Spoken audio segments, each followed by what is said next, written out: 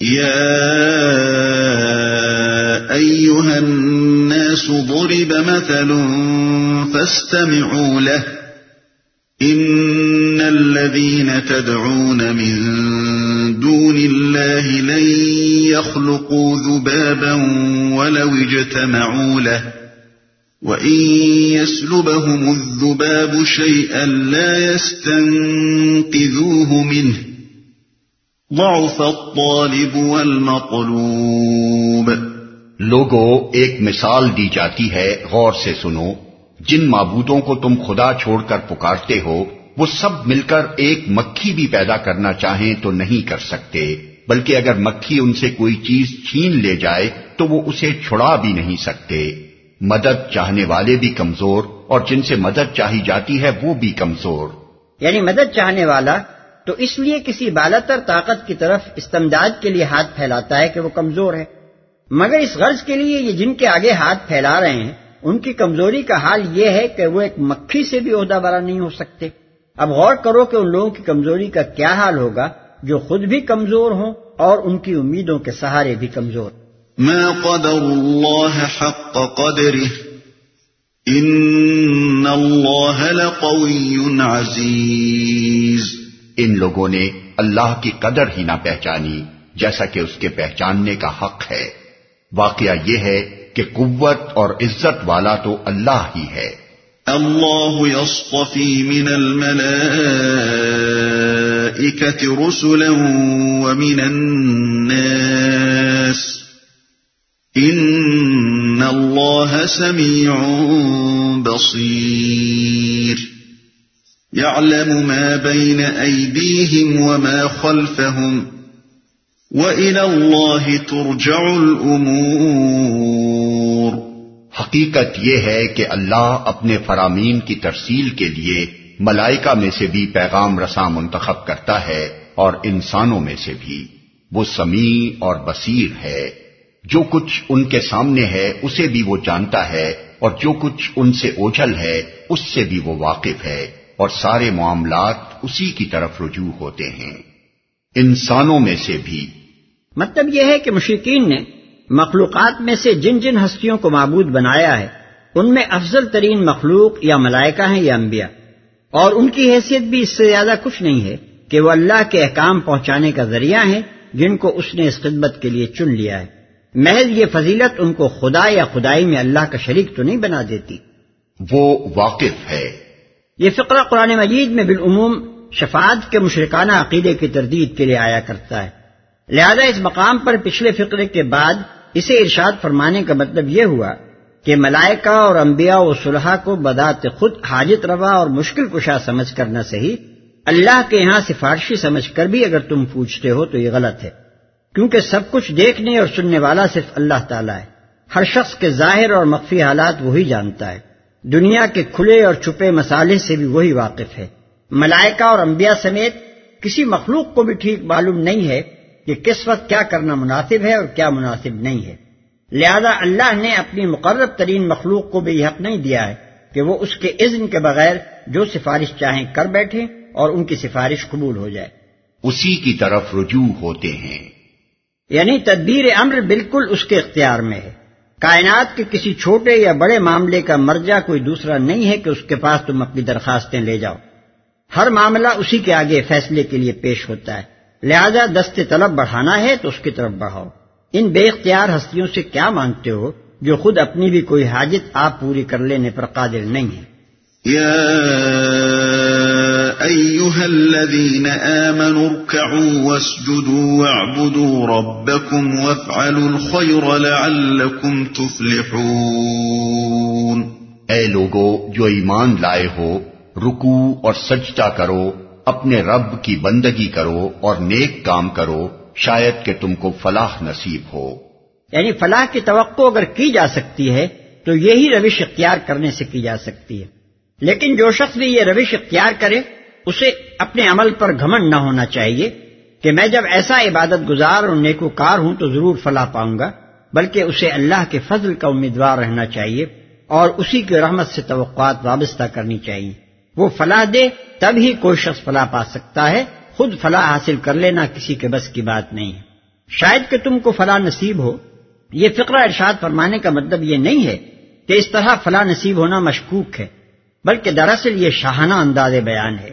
بادشاہ اگر اپنے کسی ملازم سے یہ کہے کہ فلاں کام کرو، شاید کہ تمہیں فلاں منصب مل جائے، تو ملازم کے گھر شادیانے بچ جاتے ہیں، کیونکہ یہ اشارتاً ایک وعدہ ہے، اور ایک مہربان آقا سے یہ توقع نہیں کی جا سکتی کہ کسی خدمت پر ایک صلے کی امید وہ خود دلائے اور پھر اپنے وفادار خادم کو مایوس کرے۔ امام شافعی رحمۃ اللہ علیہ، امام احمد رحمۃ اللہ علیہ، عبداللہ ابن مبارک رحمۃ اللہ علیہ اور اسحاق بن راوح رحمۃ اللہ علیہ کے نزدیک سورہ حج کی یہ آیت بھی آیت سجدہ ہے، مگر امام ابو حنیفہ رحمۃ اللہ علیہ، امام مالک رحمۃ اللہ علیہ، حسن بصری رحمۃ اللہ علیہ، سعید ابن المسیب رضی اللہ تعالی عنہ، سعید بن جبیر رضی اللہ تعالی عنہ، ابراہیم نخعی اور سفیان ثوری اس جگہ سجدہ تلاوت کے قائل نہیں ہیں۔ دونوں طرف کے دلائل ہم مختصراً یہاں بیان کر دیتے ہیں۔ پہلے گروہ کا اولین استدلال ظاہر آیت سے ہے کہ اس میں سجدے کا حکم ہے۔ دوسری دلیل عقبہ رضی اللہ عنہ بن عامر کی وہ روایت ہے جسے احمد، ابو داؤد، ترمذی، ابن مردویہ اور بیقی نے نقل کیا کہ میں نے عرض کیا یا رسول اللہ صلی اللہ علیہ وسلم، کیا سورہ حج کو سارے قرآن پر یہ فضیلت حاصل ہے کہ اس میں 2 سجدے ہیں؟ آپ نے فرمایا ہاں، پس جو ان پر سجدہ نہ کرے وہ انہیں نہ پڑھے۔ تیسری دلیل ابو داؤد ابن ماجہ کی وہ روایت ہے جس میں عمر بن عاص رضی اللہ عنہ کہتے ہیں کہ نبی صلی اللہ علیہ وسلم نے ان کو سورہ حج میں 2 سجدے سکھائے تھے۔ چوتھی دلیل یہ ہے کہ حضرات عمر رضی اللہ عنہ، علی رضی اللہ عنہ، عثمان رضی اللہ عنہ، ابن عمر رضی اللہ عنہ، ابن عباس رضی اللہ عنہ، ابو دردہ رضی اللہ عنہ، ابو موسیٰ اشعری رضی اللہ عنہ اور عمار ابن یاسر رضی اللہ عنہ سے یہ بات منقول ہے کہ سورہ حج میں 2 سجدے ہیں۔ دوسرے گروہ کا استدلال یہ ہے کہ آیت میں محض سجدے کا حکم نہیں ہے بلکہ رکوع اور سجدے کا ایک ساتھ ہے، اور قرآن میں رکوع و سجود ملا کر جب بولا جاتا ہے تو اس سے مراد نماز ہی ہوتی ہے، نیز رکوع و سجود کا اجتماع نماز ہی کے ساتھ مخصوص ہے۔ عقبہ بن عامر کی روایت کے متعلق وہ کہتے ہیں کہ اس کی سند ضعیف ہے، اس کو ابن الحیہ ابو المصعب بصری سے روایت کرتا ہے، اور یہ دونوں ضعیف راوی ہیں۔ خاص کر ابو المصعب تو وہ شخص ہے جو حجاج بن یوسف کے ساتھ کعبے پر منجنیق سے پتھر برسانے والوں میں شامل تھا۔ عمر بن عاص والی روایت کو بھی وہ پائے اعتبار سے ساقط قرار دیتے ہیں، کیونکہ اس کو سعید العتقی عبداللہ بن منین الکلابی سے روایت کرتا ہے، اور دونوں مجہول ہیں، کچھ پتہ نہیں کہ کون تھے اور کس پائے کے آدمی تھے۔ اقوال صحابہ کے سلسلے میں وہ کہتے ہیں کہ ابن عباس رضی اللہ عنہ نے سورہ حج میں 2 سجدے ہونے کا یہ مطلب صاف بتایا ہے کہ پہلا سجدہ لازمی ہے اور دوسرا سجدہ تعلیمی۔ وَجَاهِدُوا فِي اللَّهِ حَقَّ جِهَادِهِ هُوَ اجْتَبَاكُمْ وَمَا جَعَلَ عَلَيْكُمْ فِي الدِّينِ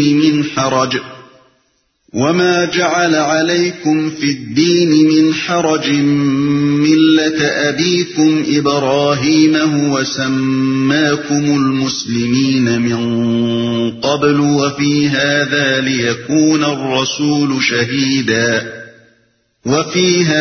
لِيَكُونَ الرَّسُولُ شَهِيدًا عَلَيْكُمْ وَتَكُونُوا شُهَدَاءَ عَلَى النَّاسِ فَأَقِيمُوا الصَّلَاةَ وَآتُوا الزَّكَاةَ وَاعْتَصِمُوا بِاللَّهِ هُوَ مَوْلَاكُمْ فَنِعْمَ الْمَوْلَى وَنِعْمَ النَّصِيرُ۔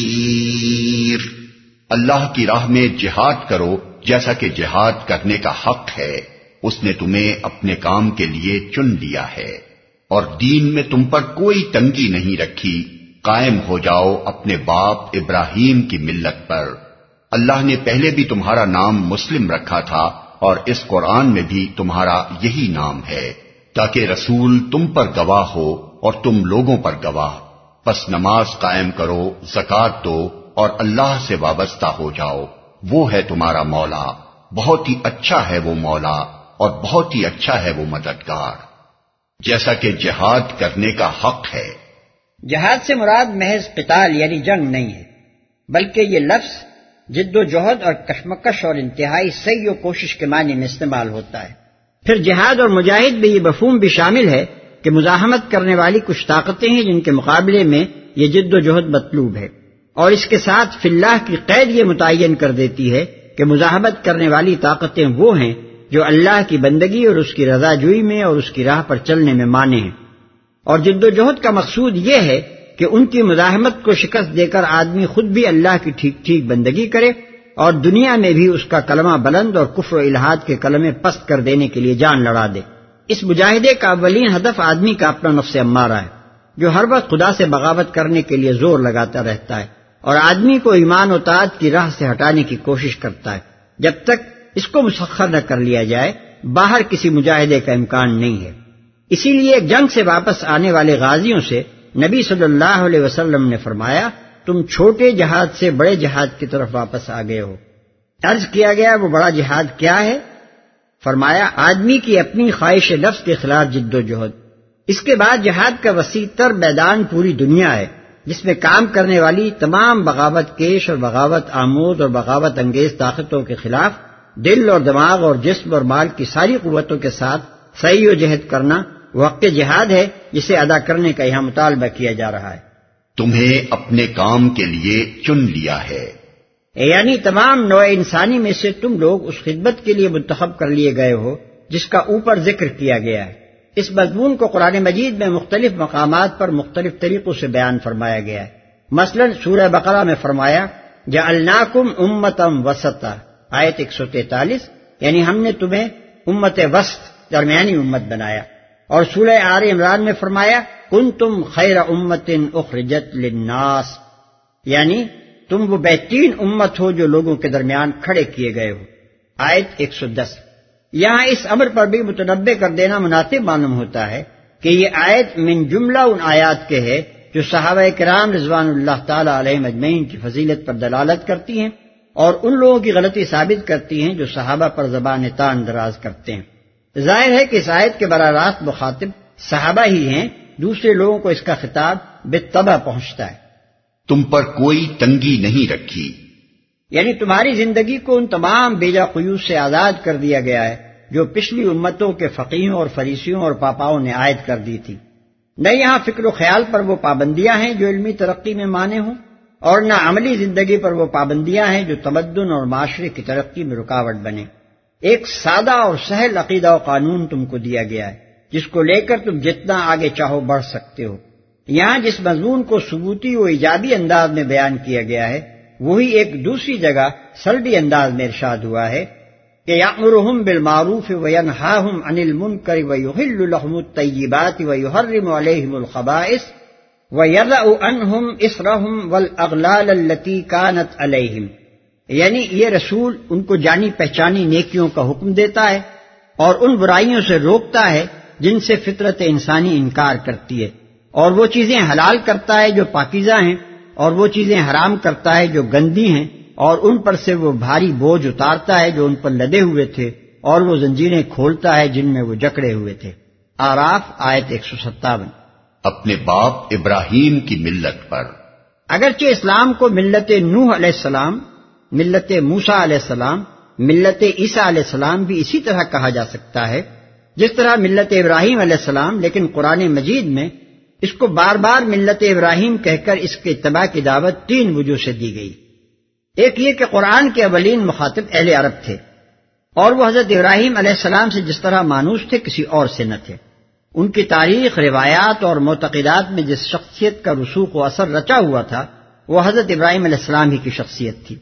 دوسری وجہ یہ ہے کہ حضرت ابراہیم علیہ السلام ہی وہ شخص تھے جن کی بزرگی پر یہودی، عیسائی، مسلمان، مشرکین عرب اور شرق اوسط کے سابی سب متفق تھے۔ انبیاء میں کوئی دوسرا ایسا نہ تھا اور نہ ہے جس پر سب کا اتفاق ہو۔ تیسری وجہ یہ ہے کہ حضرت ابراہیم علیہ السلام ان سب ملتوں کی پیدائش سے پہلے گزرے ہیں۔ یہودیت، عیسائیت اور سابیت کے متعلق تو معلوم ہی ہے کہ سب بعد کی پیداوار ہیں۔